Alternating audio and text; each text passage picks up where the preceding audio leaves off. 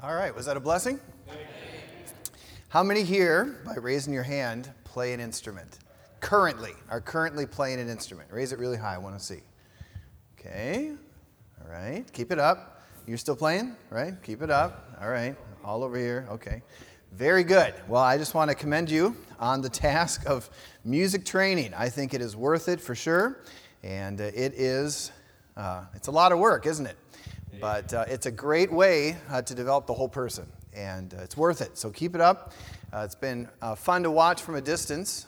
Canaan Baptist Church just explode in music training, especially in the young people, and some not as young people, and that's very good, very commendable.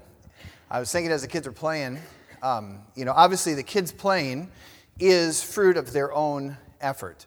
But I think all of us recognize that what the students do in recital or in playing is actually a testament to their instruction.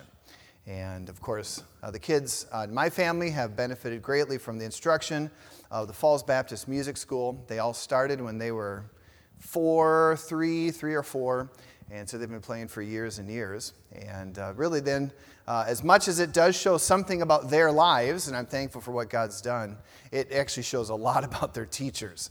And I'm thankful for that. And it shows a lot about their mama. And Mrs. Shoultz has spent hours and hours, mostly when they were younger.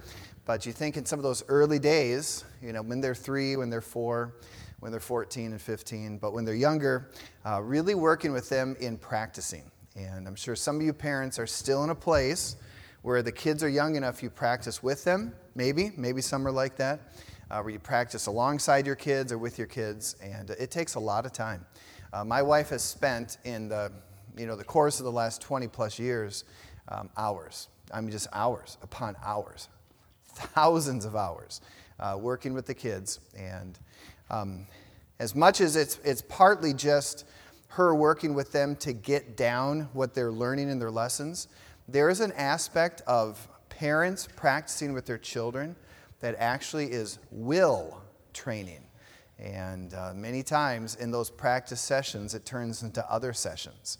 And it's okay, honestly, it's okay that it turns into a little bit of a different kind of training while you're training in music. And I think all of my children have benefited from some of that one-on-one time that even at times might have been discipline time because we wanted to win with the whole person.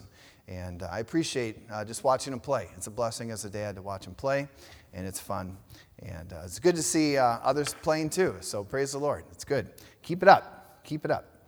All right, I'd like you to find Hebrews 12. This morning we talked about, in the book of Esther, we talked about God as the hero. And hopefully that was the big idea that came across, that God is the hero of your story, and that God is the hero of everybody's story. And so don't try and feel the pressure to be the hero in somebody else's life. You just be the part of what God's doing. God ultimately is the hero.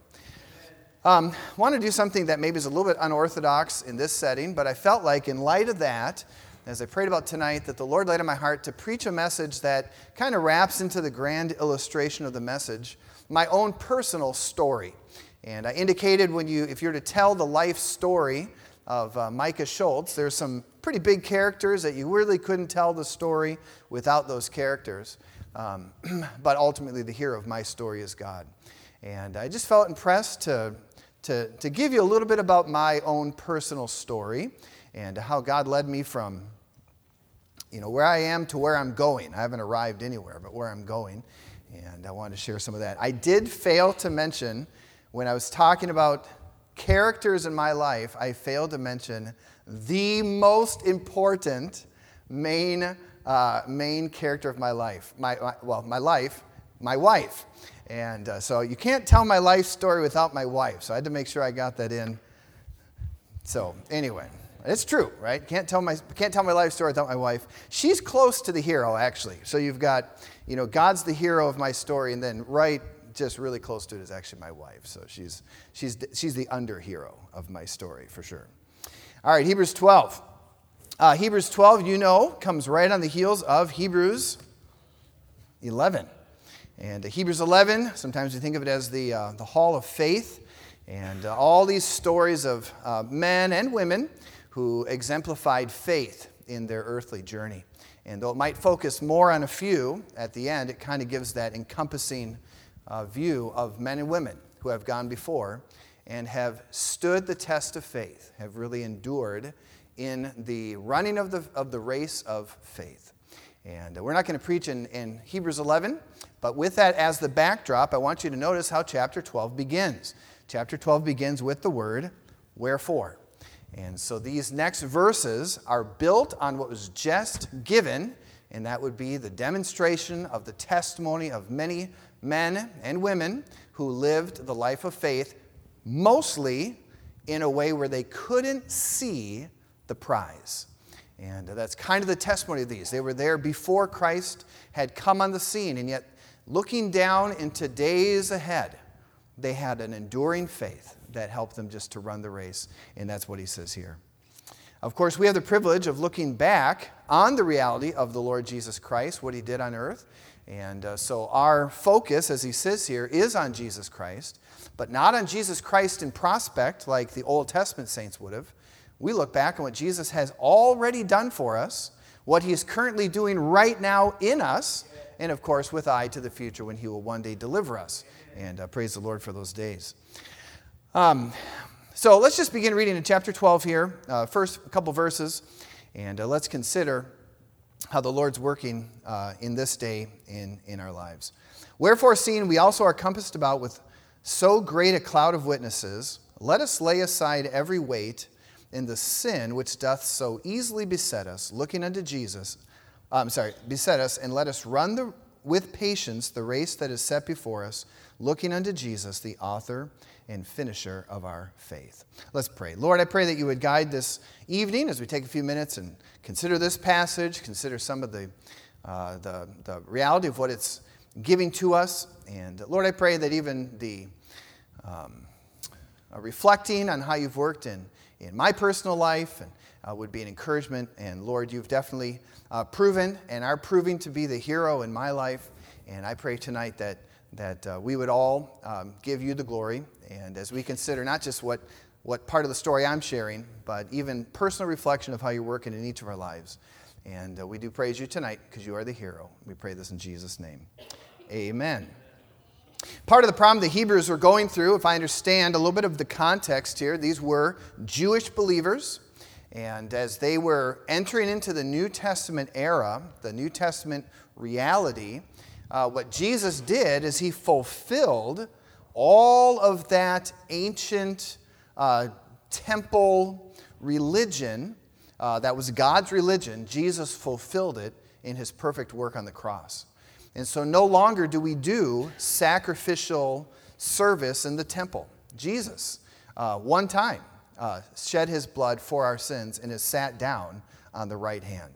And so our religion isn't a religion, it's a relationship. So there's a reality of our walk with God, but it's not seen. They had a walk with God looking for a day that they could not yet see, but they had physical aspects to their worship. So they would go to this temple, or they would do things surrounding the temple that had to do with sacrifices, an earthly priesthood, earthly ritual, and it was very tangible. Can you appreciate that? It was tangible. Frankly, a lot of it was very grotesque. The slaying of animals and the manipulation of blood, that was not very pretty. But there was incense, there was priests with garments, and it was very sensory. And the Jewish people growing up, or having been in that context, were very used to feeling Christianity, or feeling their relationship with God. And now Jesus Christ, having fulfilled those things, they were being trained to walk with God in a way that's not sensory, like we think of it, but spiritual. And part of what was happening, I think, in the lives of the believers in Hebrews is they were tempted to go back. Because as they were trying to live the Christian life, a lot of it in ways that are not seen, it was not easy. And they're enduring difficulties and temptations and trials. And there was a temptation to go back to what they could feel. And the writer of Hebrews is saying, don't go back, go forward. You have a better way, and Jesus Christ is the better way. And so here's the illustration based on these men and women. He says, because we have the testimony, the great cloud of witnesses that have gone before us, let us, that would be you and me, lay aside every weight and the sin which doth so easily beset us, and run with patience the race that is set before us. And I'm not going to talk too much about it, but the first illustration in here is that of a runner. And a number of years ago, I was challenged to run. And I know looking at me today, I don't look like a runner, and that's okay. I've been in better running form before. But I had injured my back when I was in high school. And because of that, I just wasn't like I had been in high school. Wasn't as flexible, I was never athletic, but wasn't as athletic as I even wasn't back then. And so somebody challenged me to run a 5K. And when I was in high school, I was on the cross-country running team. So we'd run 5Ks. That was the distance you'd run in high school. And so all through high school until my senior year, I ran on the cross-country team. And I actually ran on the cross-country team mostly because it was the off-season. I was a swimmer. So that was my main sport, was swimming. And but in the off-season, we'd run track, run cross-country. So I kind of liked cross-country. I liked long-distance running and wasn't real good at it, but I enjoyed it. And so somebody said, hey, why don't you run a 5K? And I thought, whoa, I haven't run a 5K for ever, like 20 years. I thought, I can't run maybe not 20 years. I can't run a 5K. But I got a couch to 5K running plan. So, couch potato to 5K. And, it wasn't bad. It kind of told you what to do this week. And then after 8 weeks, you work your way up to a 5K, 3.1 or so miles. And so I did it. And actually, my body responded okay to it. It was fine. So after I did it, then I found a plan to take you from a 5K to running a 10K. So a 10K is about 6 miles. I thought, okay, all right. So I did some training on that. Were we running together at that point? And my wife was running, not necessarily together, but we were both running, and trained up to a 10K, which is about 6 miles. Well, when I was in high school on training days, you might run 6 miles or so, but that was a distance I wasn't real familiar with. And that was a little bit of work to get from a 5K to a 10K. And I remember my wife and I, it would have been probably 2013, maybe about 10 years ago, we went down to Chicago and ran in a 10K. And it was a hoot. We actually ran it together until the end. I had a good time. My wife didn't enjoy it. I enjoyed it. It was good. So after I ran a 10K, I thought, okay, let's see. I'm about halfway to a half marathon. So I got a training plan to go from a 10K to a half marathon. A half marathon is about 13 miles, 13.1. And began to train for that. And it took me a little while to get from 6 miles to 13. But I think it was the spring of 2014 or something like that. I ran my first half marathon. And that was a huge step for me. Never ran that far, ever. Even in high school, I'd never ran 13 miles. And actually, since then, I've run a number of half marathons, probably done maybe 6 or 7.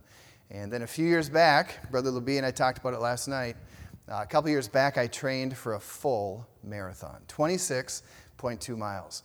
And that took me a long time to train for. I think for about 6 months. I fairly well focused on training, and my training led me up to a 22-mile run, and it took me hours to run 22 miles. And then you have a couple weeks where you kind of take it easy, and then the big day running 26 miles. And we were down in Indianapolis. It was in November. I think the year was 2019, I think is when the year was, before the pandemic. And I was there, and there probably were, a few thousand people lined up for this marathon. And it was probably upper 20s that morning when we started. So you're pretty chilly, By the end of the run, it was maybe 40. So it was just beautiful, just perfect. And you're lined up with all these people, and you start running. When you're running in a race like that, you actually are focused on the distance, right? You're focused on the goal. But in the beginning, when you're thinking 26 miles and you're on mile 1, 2, and 3, the goal is really far away. So you have to pace yourself, right? You have to think in terms of, okay, this is going to take me quite a while. I can't just sprint. This is a long run. This is a marathon run. I got to sprint. But as you get further down and you kind of begin to loosen out, because in the beginning you're clumped together, but then you kind of loosen out, you can imagine, you begin to pick out different runners. And I think it's just the nature of running. you're doing your thing, and you're kind of getting past, you're passing people, and you're just navigating around people, but eventually you kind of find the crew that you're running with, the ones that are about the same pace, and then as you get further down the way, it helps to have a person or two that you keep in view, because you don't want to lose those. And I can remember getting near the end, getting to mile 25, and there was a runner in front of me that they were obviously tired, I was tired, they were in front of me, and I kept that runner in view because I needed to have that pace setter to get me to the finish line. And, I always thought when I was training, I thought when I get to mile 25, I'm going to think, wow, I'm so excited, I'm almost done, okay, here we go. That did not happen. At mile 25, I thought, oh, no way, I cannot go another mile, I'm going to die. And then it says 3/4 of a mile left, 1/2 a mile left. And it didn't matter how close I was. Everything inside my body was screaming, just finish. But it helped to have a pace setter. Well, just think about that here with what it says about the Lord, because he used this illustration of running. And he does say, let us lay aside every weight and the sin which doth so easily beset us, and run with patience or endurance the race set before us, looking unto Jesus. And the Christian run is an endurance run. It's an endurance run. There might be moments where your running picks up pace, but I think we all understand the Christian life, the Christian run, is a long-term run. And let me encourage you here as we jump into where we're going today. You're not going to make the endurance, you're not going to make the run if you don't keep your pace setter, Jesus Christ. And Jesus Christ does understand all about your experience. He understands deeper than you realize, frankly, deeper than you know. Jesus understands. Tempted in all points, like we are. He knows. So as you're running the race of the Christian life, keep him in view. Let him be your pace setter. Amen. But the illustration changes in verse 5, and that's what I want to focus on here. In verse 5, he says this, and ye have forgotten the exhortation which speaketh unto you as unto children. My son, despise not thou the chastening of the Lord, nor faint when thou art rebuked of him. For whom the Lord loveth, he chasteneth, and scourgeth every son whom he receiveth. If ye endure chastening, God dealeth with you as with sons. For what son is he whom the Father chasteneth not? But if ye be without chastisement, whereof all are partakers, then are ye bastards and not sons. So the first point is that idea, the promise of sonship. I mentioned this to the men this morning. I got to start here because it's the story of God being my hero, the hero of my story. But I was born into a Christian home. Both my parents are born again. And boy, think of the greatest thing my parents have given me is they ushered me into a home where Christ was center and where I heard the gospel from my earliest days. Some of you have a similar testimony. My guess is a lot of you don't. You weren't raised in a born-again home. I was. Both my parents were born-again Christians. And I mentioned to the men at some point this morning, I don't remember the first time I heard the gospel. I have no idea. Because I heard it my whole life. I don't ever remember the moment of learning the gospel. I'd always known the gospel in that sense. I do remember the reality of my sin. I was only 4 years old. And I remember being convicted about my sin. I remember being scared about the consequence of my sin. I remember that. I remember thinking, this would have been like 1980, something like that. I remember thinking, what am I going to do when the Russians bomb us with nuclear bombs? Scared me to death. And I would go to bed at night looking out the window for the bombers to come and drop nuclear bombs on us. And it creeped me out pretty good. So when I was 4, I remember then kind of all this coming to a head in my life. I knew I was a sinner. I knew that even if I tried to do better, I couldn't do better. And I was very concerned about dying and in nuclear holocaust and going to hell. I didn't want to go to hell. I was scared about it. One night I was at my grandparents' home, and my grandparents didn't keep us a lot, but for whatever reason, we were spending the night at my grandparents' house. And I couldn't go to sleep. I'm only 4. I'm scared. Kind of typical little boy moment. And I remember saying to my grandmother, I said to my grandma, I said, I'm scared. I don't want to die and go to hell. So my grandmother taught me a prayer, and maybe you know this prayer.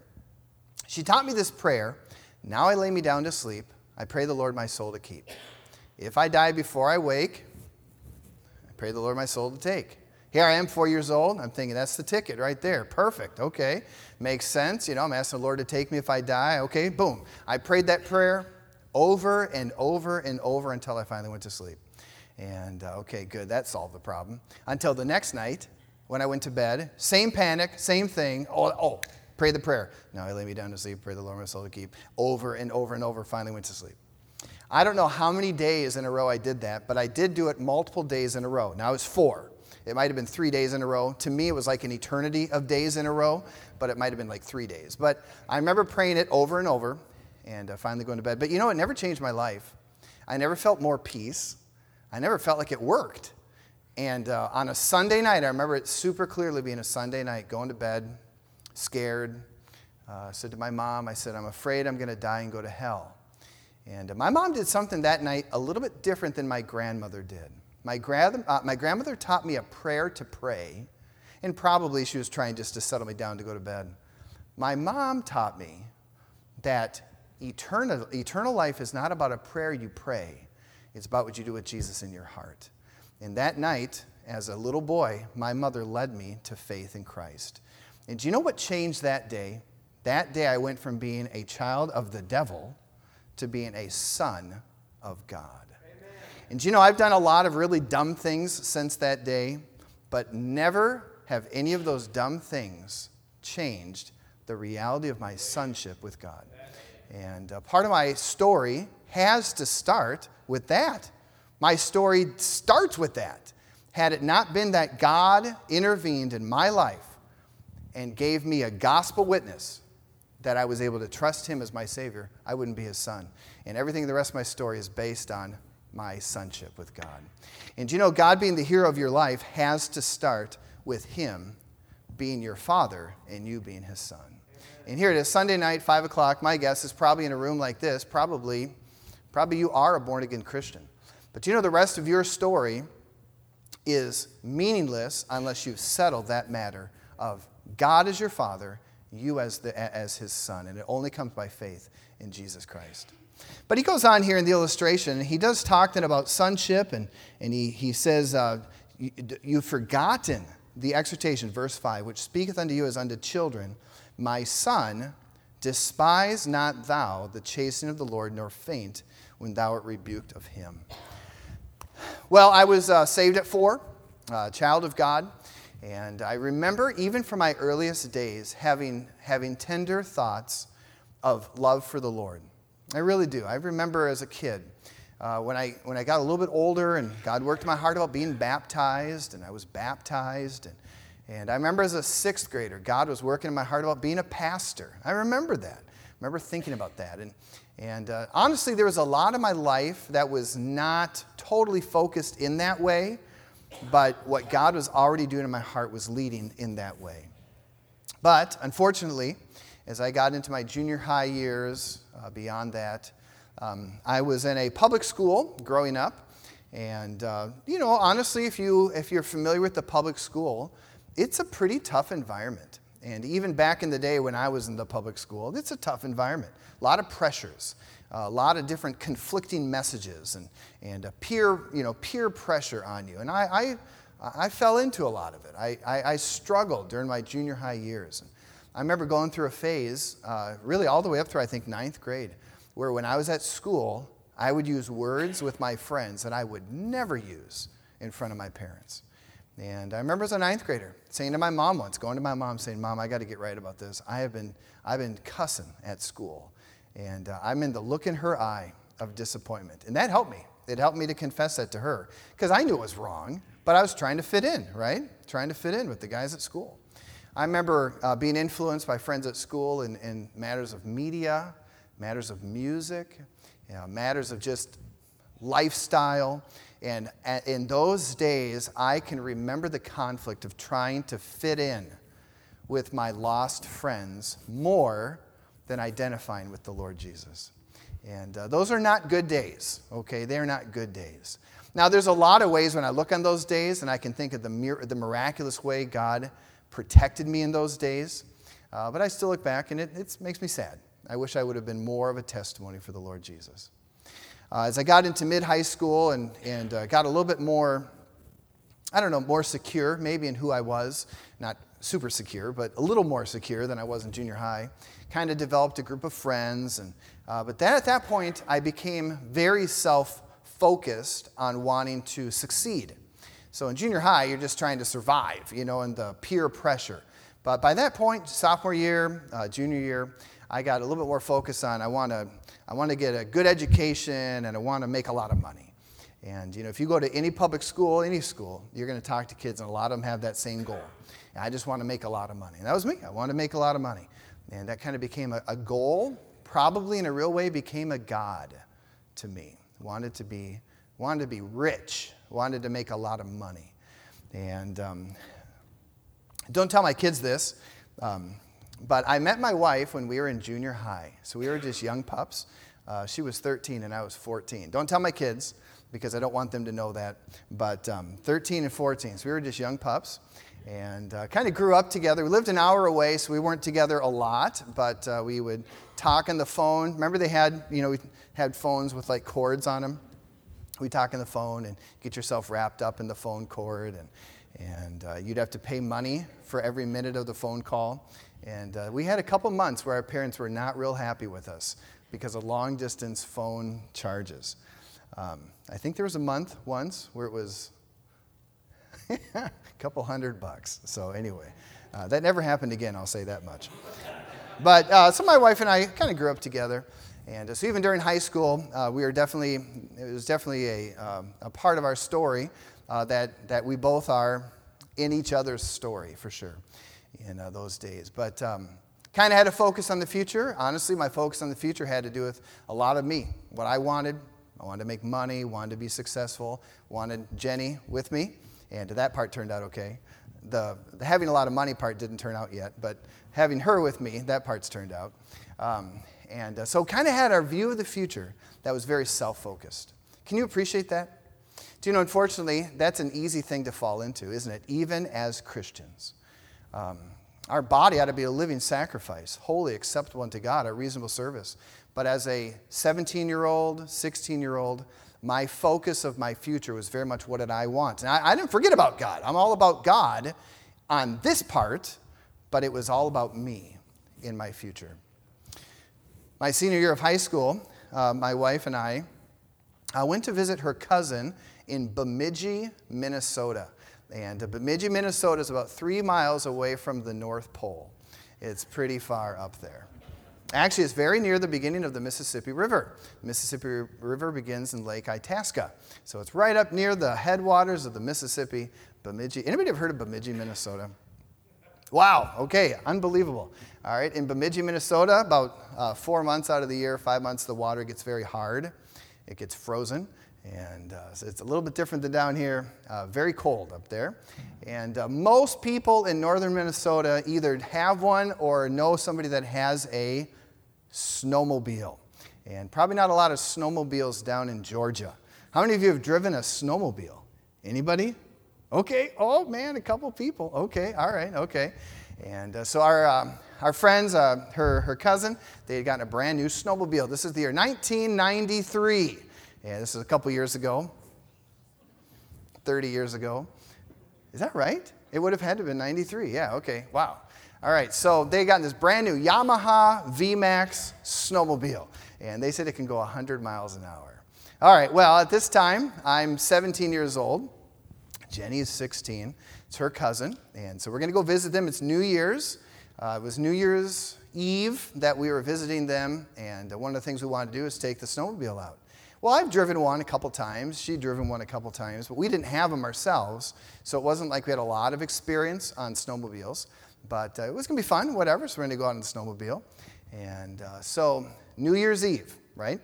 New Year's Eve, we headed out on this brand new VMAX Yamaha sports snowmobile, 100 miles an hour. Okay, I'm 17 years old. I'm dumb as a box of rocks. And as a 17-year-old boy, what's going through my mind? Man, I'm going 110 on this thing, for sure. No doubt about it. And so she starts driving it first. I'm sitting in the back. It's her cousin. I'm just the tag-along. And this thing was so brand new. I mean, they'd only driven it a couple of times. And they had these brand new helmets, brand new gear, the whole 9 yards. And when we put the helmets on, we couldn't quite figure out how to adjust the straps. So we just put them on, kind of as a windbreak, didn't adjust the strap. That's foreshadowing. Okay, so we put the helmets on, and we're tooling down this snowmobile trail. I know this might just seem foreign because you have four-wheelers, right? People have four-wheelers. Okay, it's kind of similar. It's just white. So we're on this snowmobile trail. In the summer, it's a bike trail. In the winter, it's a snowmobile trail. And it's straight. It's an old railroad track that they had converted into a bike path snowmobile trail. And so here we are. We're tooling down that snowmobile trail. Straight, smooth, easy peasy. And she's going first. She's probably going like 6 miles an hour, 6, 7, And I'm sitting in the back. Oh, come on, open it up. And so she was going faster than that, I'm sure. But so eventually we trade. Oh, man, let's do it. So I'm in the front. Oh, let's go. And so I'm going 15, 20, 25. And if you've ever gone fast on like an ATV or a snowmobile, going fast in that feels faster than in your car. So I don't know how fast we were going, probably 20, 25. But it felt fast. But, it was easy going. Straight shot, what could go wrong? And so as we're going along there, I remember stopping and looking back at Jenny and saying, is that too fast? And she probably answered that question like, yes, it's too fast, but I don't remember any of that part. I remember thinking, let's go faster. So kept going, and started going probably maybe 35 or so miles an hour. It's hard to say. It gets faster every time I tell the story, but faster and faster. What I didn't tell you is actually just before we went to visit her cousin, I had signed up for the Army National Guard. And I had a thought of joining the military, and I was going to join the military as a way to pay for my college, and then take a year off, do my basic training, be a reservist, and then we would go to college together. That was our plan, and it was our plan. So I had just met with the recruiter. I had just signed up for the military. I had taken what they call the ASVAB, and it was some sort of a test to get placed. And they had asked me if I wanted to join the ROTC and whatever. So I had kind of some thoughts of doing some military. And before I actually fully, signed up or enlisted, we're up in Minnesota. And so here we are. We're tooling down this snowmobile trail, 45, whatever, 35, 40, pretty fast. And we're coming up to a bridge where the Mississippi flows into Lake Bemidji. And then on the other side of Lake Bemidji, it flows out and keeps going. And so we're coming up to this bridge that goes over the Mississippi River. Now, at that point, the Mississippi is not very wide. It's maybe 100 feet across. It's still pretty narrow at that point. We're near the headwaters. And so we're coming up to this bridge. But the bridge, it's like I'm looking down this aisle. It's straight. The bridge, just keep going. So I didn't think too hard about it. I'm just going to right across that bridge. But there was a sign that said warning. And the warning was slow down when you're going over the bridge. I'm 17.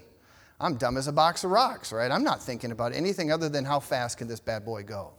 And so I'm going, I don't know, whatever, 40, 35 miles an hour. Well, what we didn't perceive as we're driving down this trail was that the bridge wasn't built at grade, it was built on grade. So there was just a little bit, it wasn't much, just a little bit of a bump to get up on this bridge. And so here we are, we're going, we're moving. And when we hit the bridge, I lost control. And to be honest with you, I don't remember anything else. She remembers everything. We lost control, and somehow, probably in losing control, I accelerated. And grabbed the hand, whatever. I lost control, probably accelerated. She got thrown off the side. So all that she remembers is sliding headfirst down this bridge, watching 2 helmets rolling in front of her, hers and mine.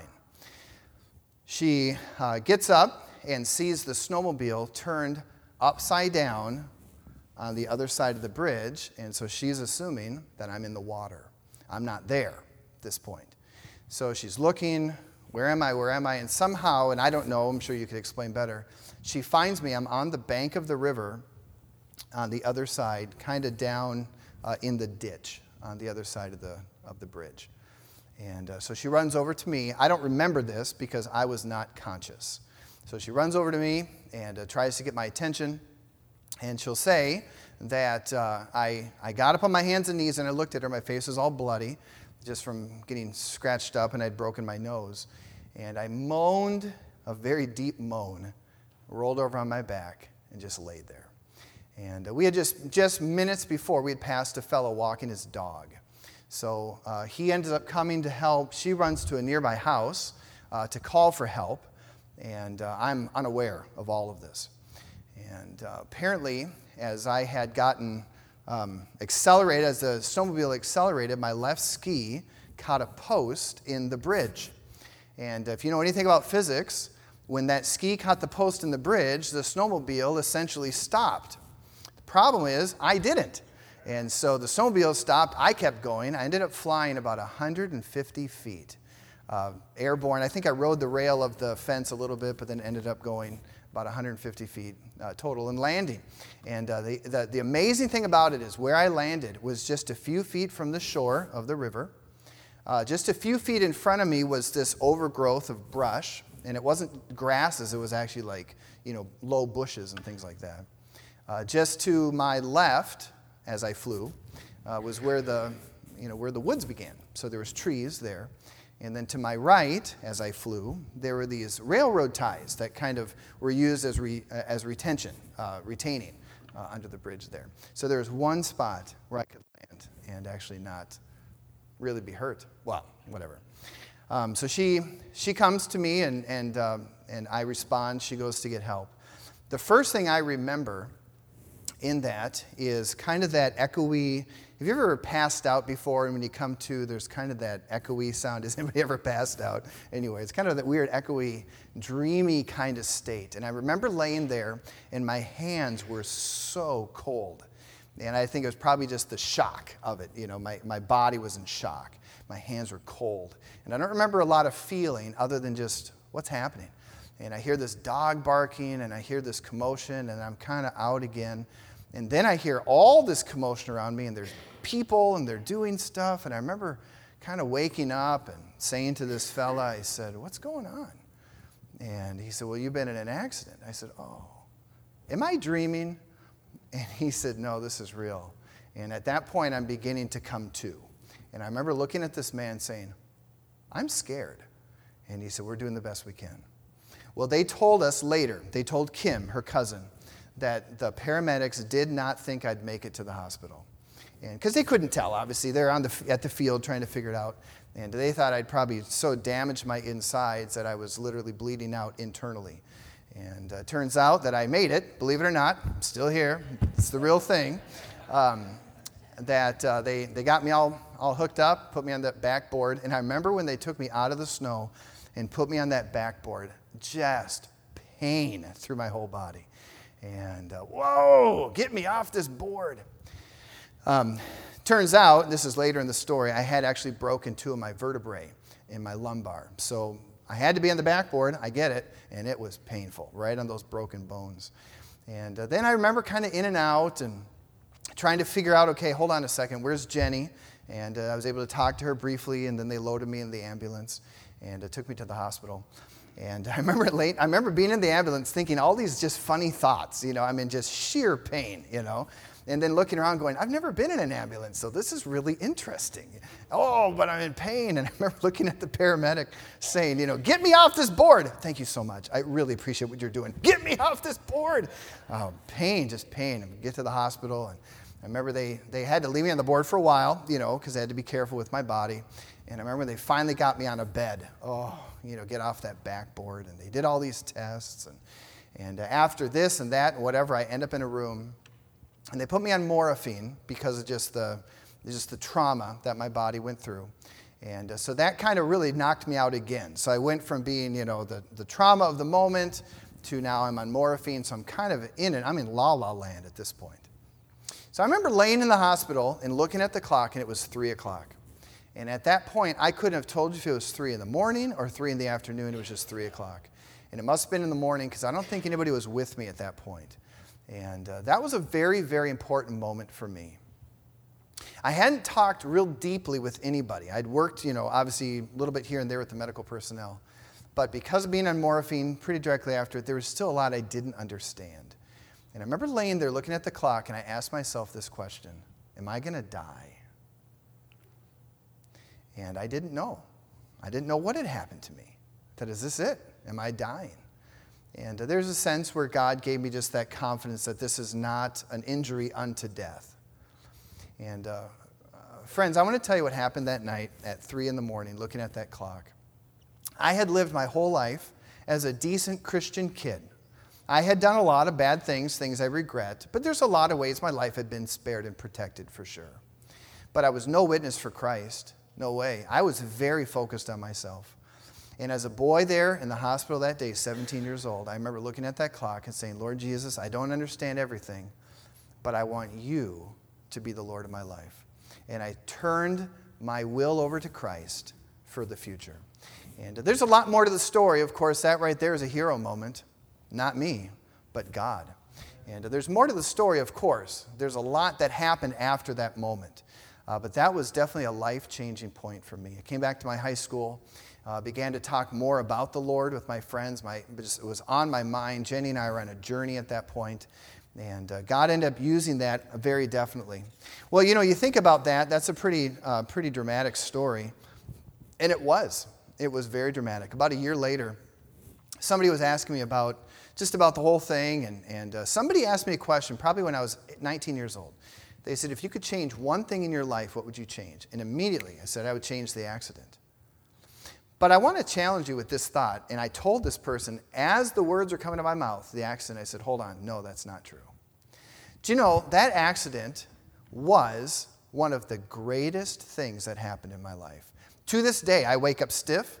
My back is not all that, it ever used to be. That's why it's a wonder that I can run. It's definitely affected my life to this day. Probably I'll have arthritis more, as I get older for sure. But that accident was the mercy of God. Do you appreciate that? And in fact, look at our text again, because he says, my son, verse 5, despise not thou the chastening of the Lord, nor faint when thou art rebuked of him. For whom the Lord, what's the next word? He chasteneth and scourgeth every son whom he receiveth. And he says that. When you're chastened, God is dealing with you as a son. And there were moments in that healing when I was dealing with the back injury. I had back fusion, so I have a fusion in my back. Bones have all become one in that one part, my lumbar. And they had to take my spleen out, so I'm spleenless. In case you wondered, it's pretty obvious, isn't it? I'm spleenless. They took my spleen out, and just all of it. It was very dramatic. The whole thing was very difficult. I missed almost my whole third quarter of my high school senior year, just in and out of the doctor, and it was very tough. Very hard times. I wouldn't want to go through it again. But when I think about where my life was going in the wrong direction.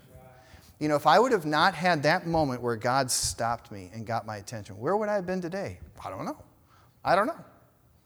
But I'm thankful where I am today, and it's because God, at a key moment in my life, stepped in, and in my wife's life, because we went through it together, stepped in and said, no, I've got a bigger plan for you. And, there are parts of just my life now, even just the way my body is, that I will never be like I was before, and those are reminders to me of how good God has been to me. And that chastisement I went through was not easy. In fact, let's continue reading the text, verse 7. If ye endure chastening, God dealeth with you as with sons. For what son is he whom the Father chasteneth not? But if ye be without chastisement, whereof all are partakers, you're bastards and not sons. Furthermore, we have had fathers in our flesh, which corrected us, and we gave them reverence. Shall we not much rather be in subjection unto the Father of spirits and live? For they, speaking of our earthly fathers, verily for a few days chastened us after their own pleasure, but he for our profit, that we might be partakers of his holiness. Now no chastening for the present seemeth to be joyous, but grievous. Nevertheless afterward it yieldeth the peaceable fruit of righteousness unto them which are exercised thereby. And again, there's a lot of details to the story. Let me just say this last thing and I'll be done.